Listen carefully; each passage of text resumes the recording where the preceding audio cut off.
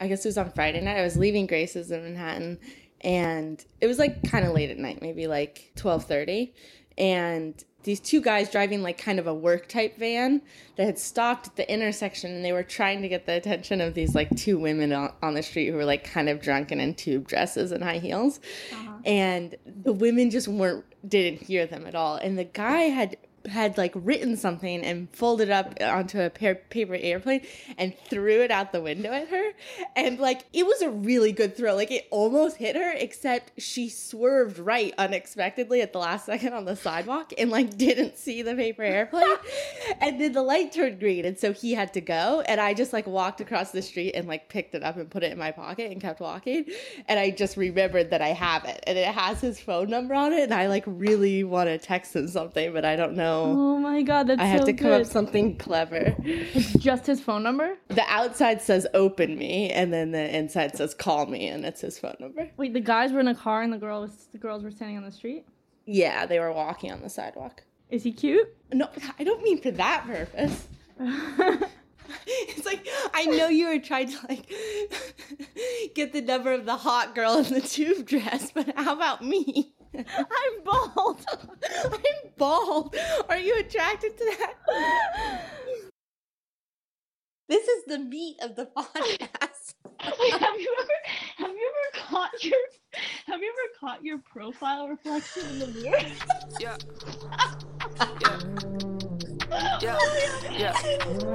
Looks like a gremlin. Yeah. This is gonna be a disaster. Yeah.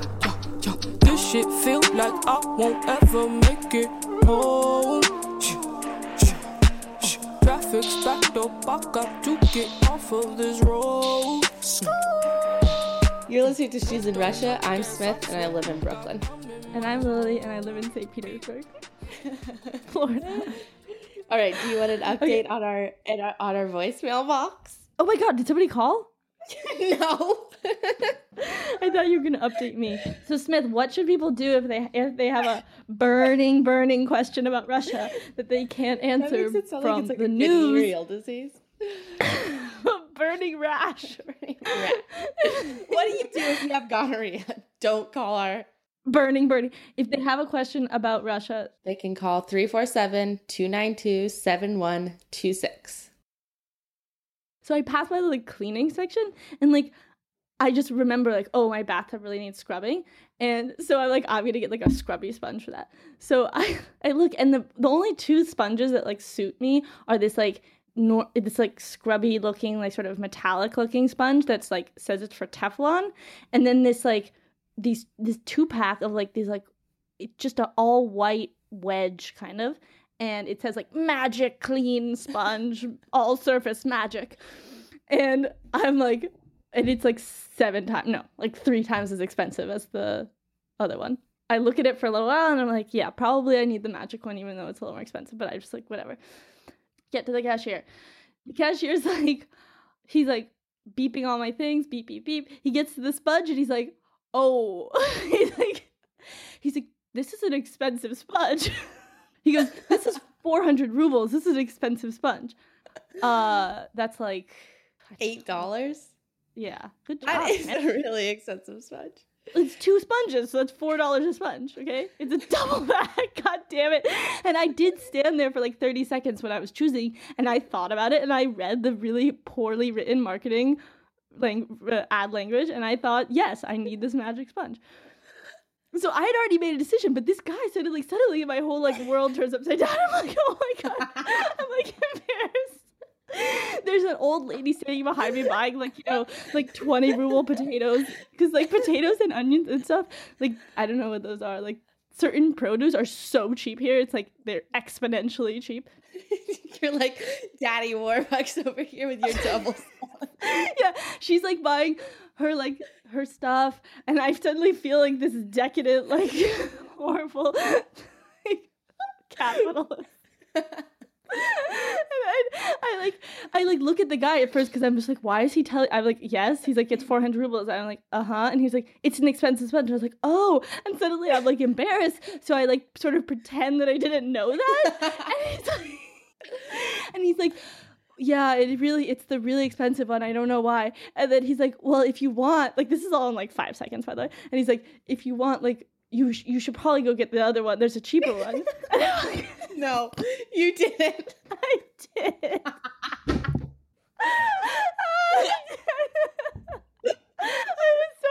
got really flustered. Well, not actually, I didn't look flustered, but inside I had like inner turmoil. And I was just like, yeah, okay. And I left. I just leave the cashier. I go and get the scrubby like Teflon sponge. It's 3 times cheaper. And I come back and they have that look on my face like I'm all like sort of relieved and grateful, like, oh, thank you for warning me about the price, Mr. Cashier. And I'm like, yeah, I got it, great. And he's like, yeah, this is the one. And like sends me on my way. So sometimes we get requests from people because we usually have these really like well thought out topics for our podcast. And then sometimes, we do a special request. And there's some little body who's been wanting to hear about a certain Psychopath Russian healer. So today we're going to talk about Rasputin. Rasputin. For some godforsaken reason. Mostly because every time we decide on a topic every week, you're like, hint, hint, we should talk about Rasputin. For anyone who doesn't know who Gregory Rasputin he's dead. I hope he's dead, actually. It's unclear. So the last czars of Russia, Nicholas II and Alexandra, he was their guide, prophet, wisdom giver figure. What is that called? And also the healer of their son, who had hemophilia, and who was the heir to the throne before the Russian Revolution ruined all those plans.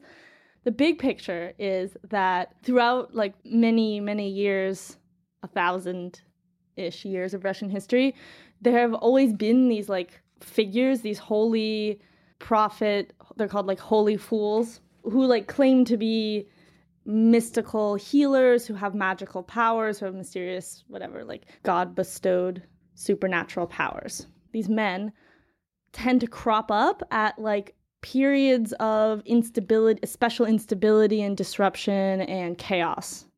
And they sort of like, offer some kind of like remedy to that. So, okay, Rasputin appears in the lives of the last czars of Russia in the very early 20th century. In 1903, he first comes to St. Petersburg, and then he meets them for the first time in 1905. Where's he from? Do you know? Yes. So, Rasputin was born in 1872 in a small village in Siberia called Pokrovskaya. Also, from a young age, he was very promiscuous. And, like, I read a lot of things about him, not just Nicholas and Alexandra, which is the biography of the last czars, written by Robert Massey. It's an excellent book. I mean, I read a lot of sources, and one thing I just noticed generally when people talk about Rasputin, generally men are writing about him, it's just like they talk about his promiscuity in that like sort of horrible sexist apologizing way often. Like he was definitely assaulting people, raping people at some point in his life, girls, women, mostly. But like a lot of the language around that is really soft, and I'll get to specific examples of like what exactly he did. But like, for example, growing up in this village in Siberia, reports like he would go up to the peasant girls and just start he was a very forward gentleman, and he would start unbuttoning their dresses, and it's like, okay, like he was just taking their clothes off without, like, that's just, yeah, you know what I mean. So in any case, he gets married, he has like kids and everything in this village, but he ends up going on these like wandering pilgrimages at some point. So he has this sort of shift, and he walks all the way to Greece. He just like walks all around Russia. Oh my god, wait, what the fuck? Oh, okay, shit. So, and then he stays in like a tent, or people host him? Who knows? He probably he takes on this figure that like other holy wandering, roaming prophet figures have taken on, which is just like partly begging, or mostly begging. Like you go from place to place, you take food if you can, maybe you go, like he stayed in a monastery for a while. After his couple of really intense pilgrimages where he's wandering around for a long time, he comes back. He's been like at some point, starving. Like he definitely like looks physically worn. And everyone sort of says in the village, like, something changed about him and he was, like, more holy, blah, blah, blah. In any case, he goes through some kind of transformation. And he goes to St. Petersburg. Throughout all of his roaming and his going to St. Petersburg and living and being really close, getting really close with the royal family, his wife and kids always stay in that village. And his wife purportedly was, like, knew about he was continued to be be aggressively promiscuous for his entire life. Like, marriage didn't mean anything in that case, or didn't stop him from doing that. And apparently his wife, like, was fine with that, or was just like, I don't know. I think she probably subscribed to his position on it, and his position on it was explicitly, like, it was this, like, belief that, like, in order to be holy, you need to sin first, and, like, I'm gonna sin with you and then save you, and it was, like, some weird, like, savior thing. Yeah, like, the excuse, like, the motivation is just, like, the very opposite of what he's doing. The thing that people always say about him is that first of all, he looked like a very sort of, like, typical rough Russian peasant. He had, like, a scraggly beard. He was often smelled bad, or, like, wasn't washed. I'm not saying all peasants didn't bathe, but that's... You don't want us to come across as anti-peasant. I don't want to offend any peasants listening. But the thing that people always report about him is that he had these really intense eyes. Like, if you meet him and look, he would look at you and stare at you with these, like, deep blue eyes, and it would be hypnotic in some way.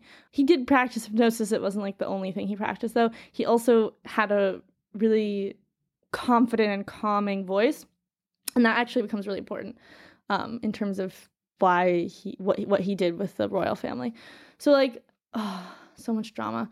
So he comes to St. Petersburg, and in 1905 he gets formally introduced to the royal family. And the reason he gets called there basically is because the royal family, Nicholas and Alexandra, they have 5 kids. They have 4 daughters. Their 5th child is Alexei, this little boy. Okay. So Rasputin comes to them specifically to help the family, to help Alexandra, the mother and Empress of Russia, with this little boy, because he has hemophilia. Why is Rasputin called, though? Okay, because hemophilia is incurable, and none of the doctors can do anything about it. What will happen is, every so often, like, what happens is, like, if you accidentally get some kind of wound, like you get a bump or a bruise or anything, like, you can have, if you have hemophilia, you can just get these like hemorrhaging and uncontrollable bleeding, right, and be in this horrible state of pain, and no one could do anything. The person who would be able to heal this boy, the reason that's so important is not only because, like, okay, obviously they don't want their son to die. He's, like, the only heir to the Russian throne. Because the rest are girls. The rest are girls, and she spent the first 10 years of her marriage, 10 years giving birth to 4 girls. Oh, what a waste of time. Total shit. No, but, like, it's a really long time, and every time she was like, I really need to produce a male heir, and it wasn't happening. And she even hired some other, like, French mystical guy at some point to help her, like, have a boy, but he failed. They sent him away. So in any case, like, just, like, hemophilia pops up all around, and it's this sort of, like, also has, like, a mystical element to it, because, like, no one can cure it, And Rasputin enters the scene. He sees the boy when he's, like, in the midst of one of his incidents or whatever, little prince, and he just, like, it's unclear, like, how he cures him. Scientifically, I don't know how this happens, but basically, like, the way the biographer Robert Massey explained it was that, like, there's still not a consensus on, like, what is going on. Like, some people say, like, he hypnotized him and somehow that, like, affected his, like, blood vessel constriction, but that's, like, not the strongest argument. And the sort of the more strong argument is that, like, Rasputin was able to so effectively change Alexei Alexei's emotional state that he became calm. And when you become like, I don't know, somehow your emotional state is, well, not somehow, that makes sense, is very much connected to like what your I don't know how to say this. You know, when you get really emotional and like blood rushes to different places. Yeah. Like somehow, okay, being calm is extremely important. And when you're in severe pain, obviously it's hard to be calm. The little boy being in severe pain, also very anxious. And his mom was also really worried and anxious, and everyone around him. And like Rasputin was the only one who would come with his like intensely like confident, deep voice and just be like, he literally would just be like, he will be okay. Like, you will be fine. The boy continued to live while Rasputin was treating him and to appear to be physically relieved. Okay. All the doctors don't like Rasputin. They like really resent him. Like, who the fuck is this guy? But at the same time, they're like, but god damn it, it works. That's sort of like the root of like Rasputin's role in this family and in Russian history, is that like he really did help them with their son's hemophilia. And because of that, he was basically given like a lot more power than he needed to have. Like if he said that if he would give advice, etc., to Alexandra, and she would transmit it over to Nicholas, or like he might, I don't know, directly advise Nicholas, and like he just had way more sway than it makes sense at all, specifically because of his effect on their son. And that's what like the biographer thinks, is like they were just so grateful that he was helping their son that they let him into other parts of their lives. Or are there like conspiracy theories where people think that they were hypnotized? I don't think anyone thinks they're hypnotized. There are lots of conspiracy theories around him. That's the thing. The biographer, he makes a direct link between like, if hemophilia didn't exist, if Alexei didn't have hemophilia, there would be no Rasputin in the royal family, right? And if Rasputin hadn't been there would be no Lenin. Oh my god, wait, why? The overall situation is that the royal family, like the 5 kids and Nicholas and Alexandra, they're super close, and a lot of times like they just like want to be a private family, and they're just sort of oblivious to like what's happening in the country. They like, in their diaries and their letters to each other, Nicholas is always like happiest when he's off secluded they have a palace outside the city. You know, like secluded, just alone with the family, away from all the ministers and all the like fanfare and all the balls and everything. Right. Like what he's saying basically is like, if that family, specifically Nicholas, the Tsar, Nikolai, had paid more attention to what people were actually saying in the government, people on the street were protesting, rioting, people in the government were saying we need to reform. During this, in 1905, the Duma was formed, the parliament. Shit was changing, and everyone in the country on all sides was like, things need to change. Like, we can't have this like autocratic government anymore. Like, right. the times are changing here. And yeah, and they just didn't listen. Wait, but what does that have to do with Rasputin being there? Well, okay, sorry, I'm missing link. It has to do, Rasputin was the one who encouraged all of their like isolation. He encouraged their isolation, but he encouraged the idea that like the Russian people needed just a single czar, like there was no room for compromise. Like he was very much in a traditional sort of, he believed in the traditional formation of like there's the czar, there's all the other people, and there's like the church.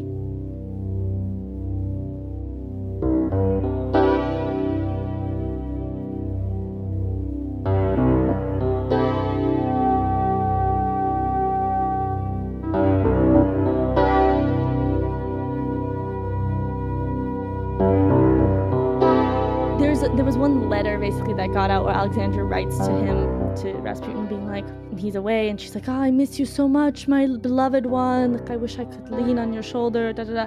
But like what the biographer says, he just read and quotes a lot of letters between all of the members of this family and like society, and he's like, that's her style. Like she writes really in really flowery, affectionate language to like all of her close people. Okay. So that's not proof that there was like a romantic relationship between them.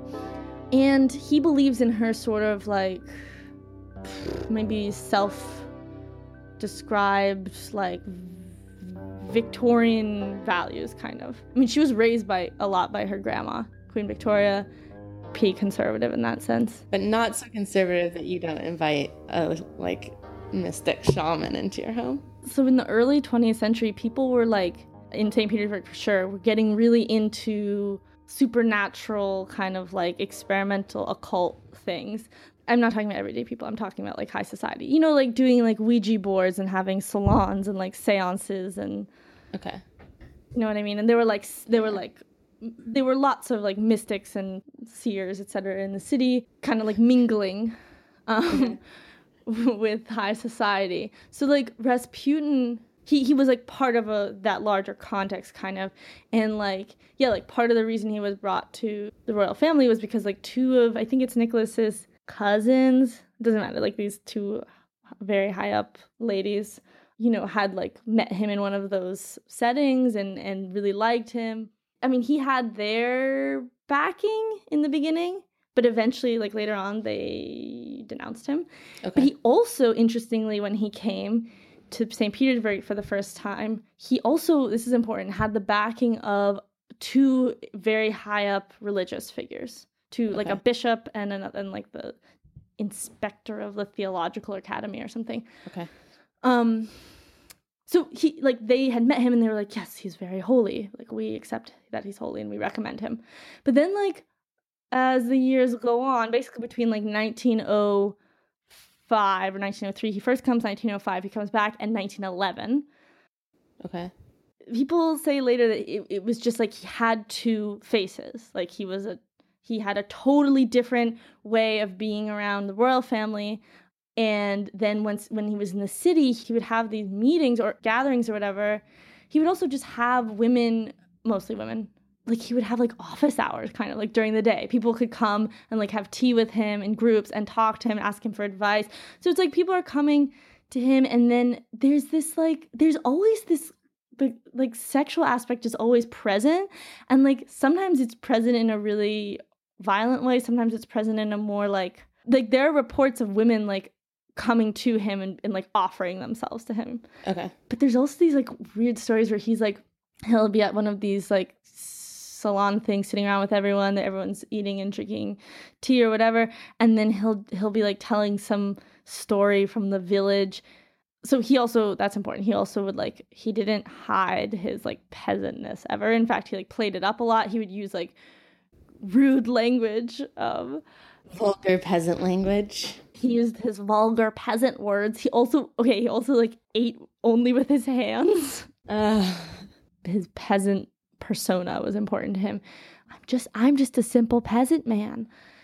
So yeah, he would be like sitting around, and then at some point during the like dinner tea session or whatever, he would just like take one of the women there and like lead them away. And it was just like this like weird ritual that like no one said anything. I'm looking at pictures of him. He is so like foul. Yeah. Well, just like scary. Like I would not want to be led anywhere by that person.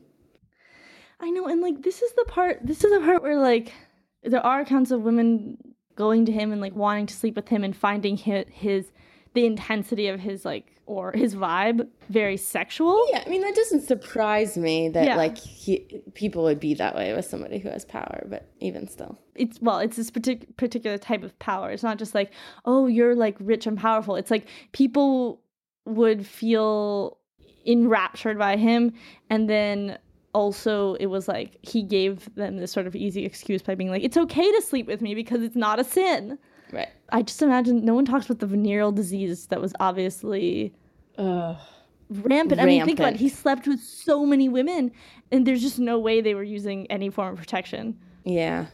What the protection against venereal disease was. They also like probably didn't know exactly how it was transmitted. I mean, but it's kind of obvious. Like you sleep with Rasputin and now you have like herpes. The texts that I read about him don't talk about that, which I always find like, it's just... Don't talk about the venereal disease? Yeah, it's like how they don't really talk about the rape. Like, they're like... Yeah. He would just have his way with the girls. It's like... Oh, God, it's so gross. Yeah, it's so horrible. He's not ascetic. Like, he has this, like, vibe of an ascetic monk and everything. Like, that's his, like, persona. That he, like, drinks and eats and fucks and, yeah. So why I said 1911 was because by 1911, like, the city has stopped being charmed by him. Like, the upper echelons who were like, thought he was like this, you know, mystical, interesting, exotic Siberian peasant are just like, no, you need to stop, and like, we don't like you anymore. Why was there that turn in favor? Well, a couple of things. It's just sort of a buildup of time, I think. More and more women who were assaulted just over that time, right? More and more women come out and complain of that, like, come out as his victims. In fact, at some point, like, a group of women forms. A group of his victims form, all women whose sole goal is to castrate him. Oh my God. And are unsuccessful, right? Yeah, they're unsuccessful, but like, they even get like the blessing of this other super fanatical Orthodox monk figure who's younger than Rasputin, who also shows up a little, like, around that time. He shows up, but this guy is like, according to what I read, is like actually a monk. Like, he's actually an ascetic. But anyway, he like gives his blessing to this group of women and like supports them and is like, you can do that. And even like, I don't know, like, ceremoniously like puts a knife around one of their necks. And oh my God. Yeah. And then in 1911, the church also finally does a formal investigation of him because he rapes a nun. Oh.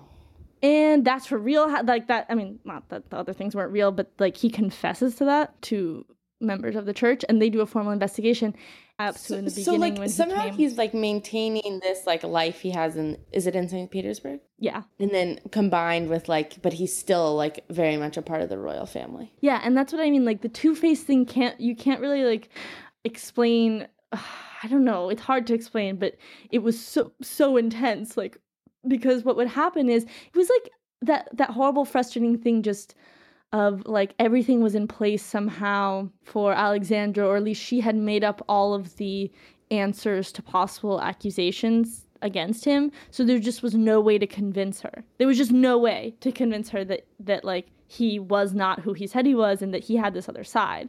Right. Every time people would try, and this is the really scary part, they would get demoted. They would get the two higher up religious figures who ended up investigating him, and like, after the nun rape, they were basically like banished to various parts. One of them was the same inspector of the theological academy. He's the guy who in the beginning had been like, he's really holy, like, he's great. Oh my God. Then he realizes, I don't know, after a few years, like, he sees what's going on. He's one of the ones who puts Rasputin through this kind of like, it's like this intense sort of like repentance ritual after he rapes the nun. They kind of like beat him up and are like, look what you're doing, like, come to your senses, kind of. And he does, apparently. Like, he's like, I'm sorry, yeah, that was really bad. That seems fake though. Well, who knows? Like, but in any case, then he, in a couple days, he like is like, wait, fuck those guys. And he goes back to the royal family and he tells them his version of how that happened. Oh. And of course, they believe only him. And this guy is sent, I think he's sent to Crimea, which is like a punishment.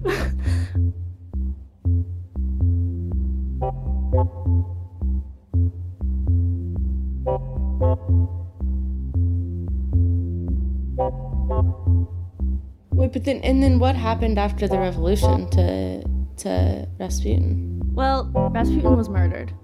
Oh. Dun dun dun. That was a shocker. Really? Okay, I'm glad you didn't know that, because this is really intense. Okay, so Rasputin's death.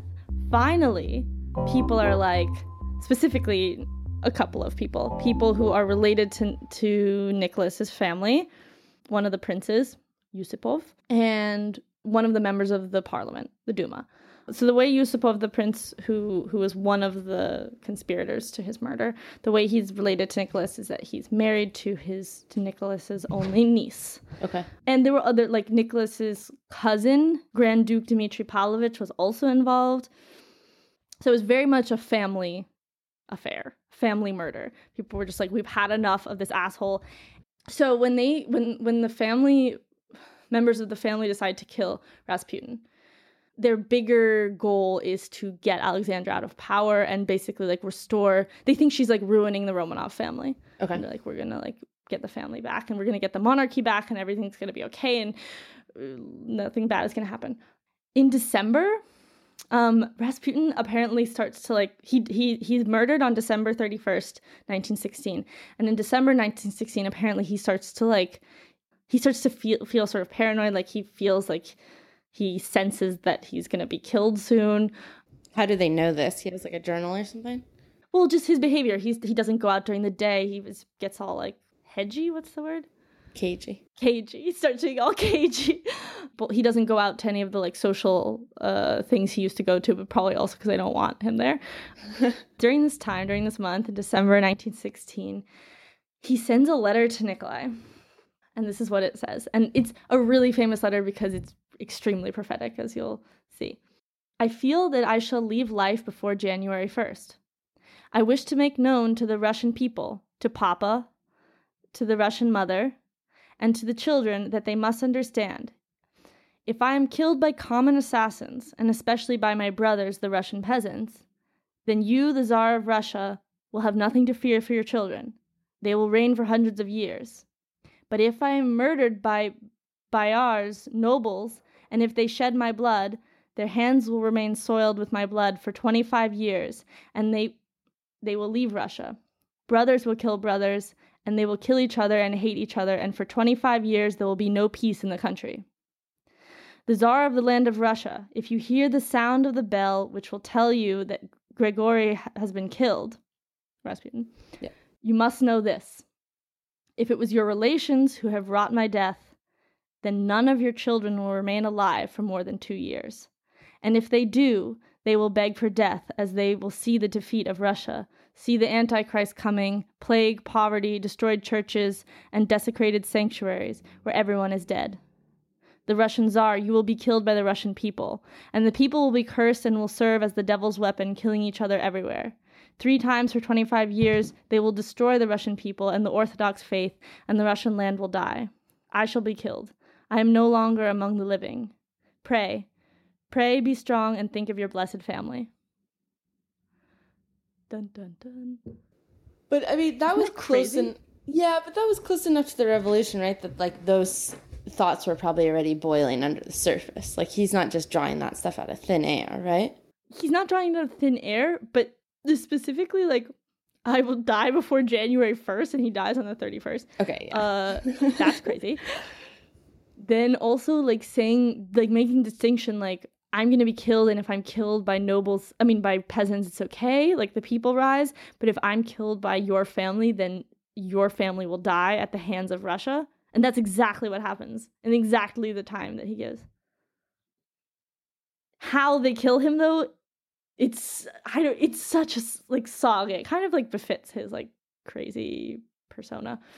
Yusupov is like extremely wealthy, like from his family at that point, or he's like maybe one of the wealthiest people in Russia, and he has many palaces. And he's like, okay, in one of my palaces where he lives in St. Petersburg, they're going to invite Rasputin to like sort of a private party in the cellar, and that's where they're going to kill him. And they plan to kill him by poison with cyanide.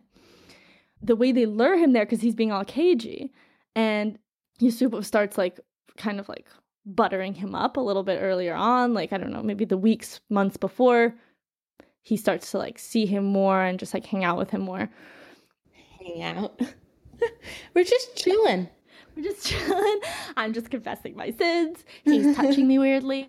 He says this character is also such a character. This guy, he's like, in any case, he's very beautiful, and his wife is very beautiful, Nikolai's niece. And he tells Rasputin when he invites him to this party that his wife will be there, but she's actually in Crimea on vacation. No, she's in Crimea for her health. Yeah, so like he's like kind of seducing Rasputin with her as the bait, but he's also kind of the bait.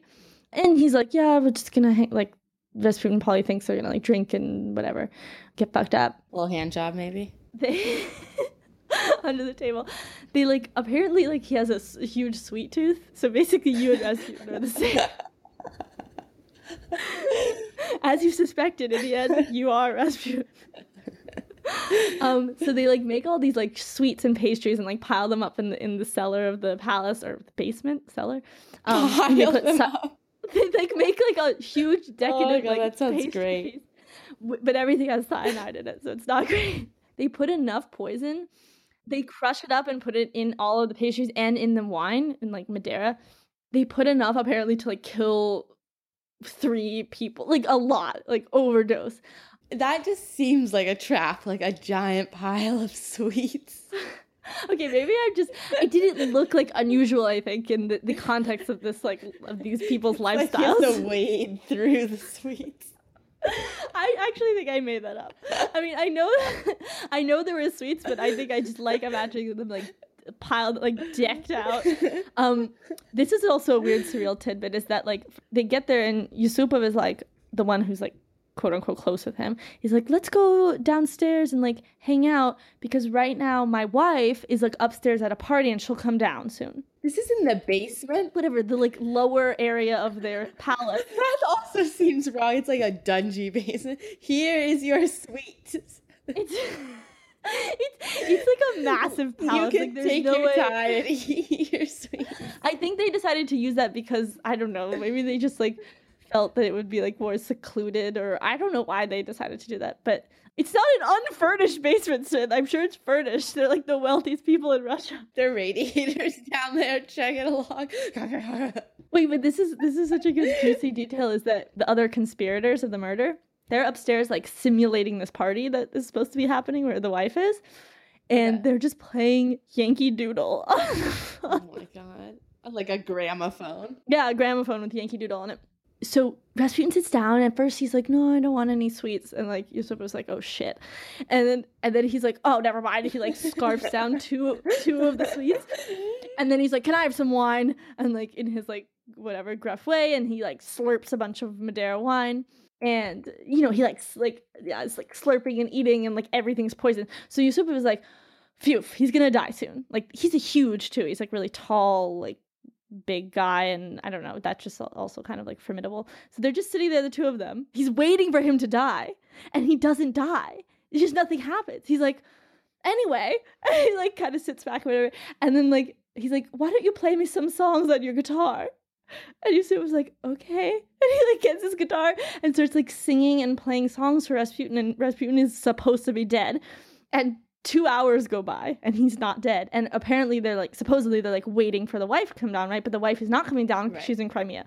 So at some point, Yusuf was like, I'll be back in a sec. And he like leaves Rasputin, and he goes up to the other conspirators and he's like, oh my God, he's not dying. He's eaten a lot of the poison. I don't know what's going on. What the fuck are we supposed to do? And everyone's like, oh my God, let's just forget about this. And they're like, no, like we decided to kill him. He has poison in his body. Like he'll get sick and then we'll get blamed. Like shit, it's going to be bad. We need to do something. And then one of them's like, we need to shoot him. And Yusupov, the same guy, is like, okay, I'm going to do it. And he like takes a gun and he goes back downstairs, and apparently Rasputin's like looking at, it's like admiring one of like the crucifixes or something hanging on the wall. Okay. And Yusupov was like, he's like, yeah, it talks about the crucifix. And he's like, and Rasputin is like demands more wine and is starting to seem sort of woozy. He's like getting a little bit, he could be drunk, but it could also be the poison, but he's still like very much standing. But he says something kind of like weirdly cynical about the cross, about the crucifix. And Yusupov is like, you actually might want to look at that right now. And he like turns back to look at it. And when his back is towards Yusupov, he shoots Rasputin in the back. Okay. And he falls on his back, and like, again, okay, now he seems to be dead. And one of the guys, the guys rush downstairs, and one of them's a doctor, and he checks his pulse, and he's like, yeah, he's dead. Okay, he's dead. Phew. And then they're like, oh my God, okay, we did it. And then apparently they go back upstairs, and they come back down to check on him, and he's he's alive. Oh, he's like crawling around. Horrible. He like won't die. Yeah, he's like a horrible zombie monk. And he's like foaming at the mouth at this point. He's been shot. And he like, yeah, I think like attacks, like he's grabbing at them or whatever. And he ends up getting outside somehow. My God. What the fuck? Yeah, I don't know. I mean, maybe because he's a big guy, I don't know how they couldn't like stop him, but he's shot, right? So he's running across, it's a snowy December night. He's running across their yard to like the iron gate in the snow. And he's running, first of all. Also insane. Yeah. And a different guy now, because Yusupov is like when he goes up, once he sees that he's alive, he like loses his shit. He like passes out. He is trying to talk to them. Apparently, like they're like his eyes were like bulging out of his head. He's like really, really freaked out, understandably. And so another guy is now running after Rasputin, another one of the conspirators with a gun, running after him in the snow and shoots at him again and shoots like multiple times. And finally it hits him in the head and in the shoulder and like Rasputin falls and and now he's like bleeding in the snow and he's God, like, what a botched assassination. Yeah, and they're like, okay, now he's fucking dead, right? And then Yusupov has he apparently ran into his parents' like apartment of the palace and was like in the bathroom like passed out, and then he wakes up and runs back out with like a plastic bludgeon and starts beating Rasputin because he's like we need to make sure this fucker is dead. So now he's shot multiple times, including in the head and shoulder. He's bludgeoned. They tie up his hands. In his system. He has so much cyanide, like way too much, like kill a horse. He's like, they wrap him up in a curtain or something, and of course, like, I don't know, like the gunshots are heard, but I don't know. I guess no one's out in the street. Nobody sees them like take this wrapped up body to the Neva, to the river, and there's like a hole cut in the ice, and they drop him in, right? So later, and then they we're like, okay, we killed the fucker, we're done. Okay, so apparently like they were just in a state of like shock and adrenaline, and they're drunk, and they're like, a lot of shit has happened, and they just murdered someone. And apparently like a police officer came to the palace because there was a shot heard in the courtyard. He heard a gunshot, and apparently one of them just like threw his arm around the shoulder of the officer and was like, we killed him. Just like immediately confessed, like with no like anything. Yeah. Okay, this is the fucking craziest part. A few days later, his body is finally found. It's actually found because they're idiots, and like apparently his shoe was like left on the ice or something. Okay. They investigate that area of the ice. They find his body in frozen water. A couple of things happened. The most important thing is that Rasputin died of drowning. Oh, he didn't die God. from all of that. What? No. How do they know that though? They know that because his arms have been tied up. Okay. And he was able, this is the other detail, when he was underwater, he was able to wrench one of his arms free with his superhuman Siberian monk strength, and raise it above his head in the sign of the cross. If you Google a picture of him, you'll see his arm raised over his head, like that's how he's like blessing people, whatever. That's what his hand looked like, frozen under the water. Oh my God. And his like lungs were filled with water, like he had drowned.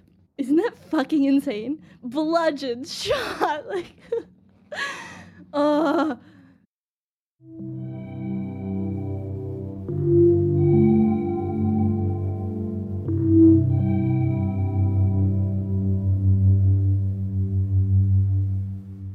Okay, so one thing that came up when I wanted to look at what his body looked like coming out of the water, okay? And I'm looking at it, and let me actually read the page. The Russian Museum of Erotica, newly opened in St. Petersburg, has been crowing about its acquisition of the penis of Rasputin. It definitely looks like a penis, but is it Rasputin's penis, which according to legends was 13 inches long? Oh, no wonder all the ladies loved him. As it turns out, Rasputin's penis has had a rather colorful history since its separation from his body. Here are some of the highlights. In 1916, Rasputin and his penis parted ways due to the machinations of murdering gang of angry nobles, but according to rumor, a maid found the bodiless member at the crime scene and saved it. During the 1920s, a group of Russian women living in Paris acquired it and worshipped it as a kind of holy relic while keeping it inside a wooden casket. Rasputin's daughter Marie didn't like the idea of her dad's penis hanging out with these women. So she demanded the thing back, and it presumably stayed with her until she died in California in 1977. It then disappeared for a while until it came into the possession of Michael Augustine, who found it tucked away in a velvet pouch along with some of Marie Rasputin's manuscripts that he bought at a lot sale. Augustine sold the well-traveled penis to Bonham's auction house, who then discovered, surprise, surprise, that what they had bought was not a penis, but instead a sea cucumber. That's where the event stood in 1994. Now, 10 years later, the Russian Museum of Erotica is claiming they have that they have Rasputin's penis. Igor Knyazkin, the director of the museum, claims that he bought it from a French antiquarian for $18,000, which just begs the questions, where did the French antiquarian get the penis from? One might also wonder why the museum's penis is preserved in fluid, whereas all early accounts of Rasputin's penis described it as dried out. Ew. Yeah. I really do not recommend Googling it, but it's not that bad. No, it's not. No, it's pretty, like, off-putting. It looks like really, like, elephant-like, you know? Yeah. Oh, it gets so wide at the base. I really hate how there's hair on it. Oh my god. This is really horrible. I'm glad you Googled this. Just decided to spice up your story with a dismembered penis. So in the end, he was castrated. Yeah, I'm in my zone. I got paid today. Gas up in my tank. Trust me when I say nothing's in my way. That's the Rasputin. Thanks for listening. Make sure to follow us on social media, Twitter and Instagram at She's in Russia. Call us and leave us a message, because I really don't want to have to say every week that nobody called in. And the number on that is 347-292-7126. And also sign up for our newsletter and be sure to subscribe and download and rate us on iTunes.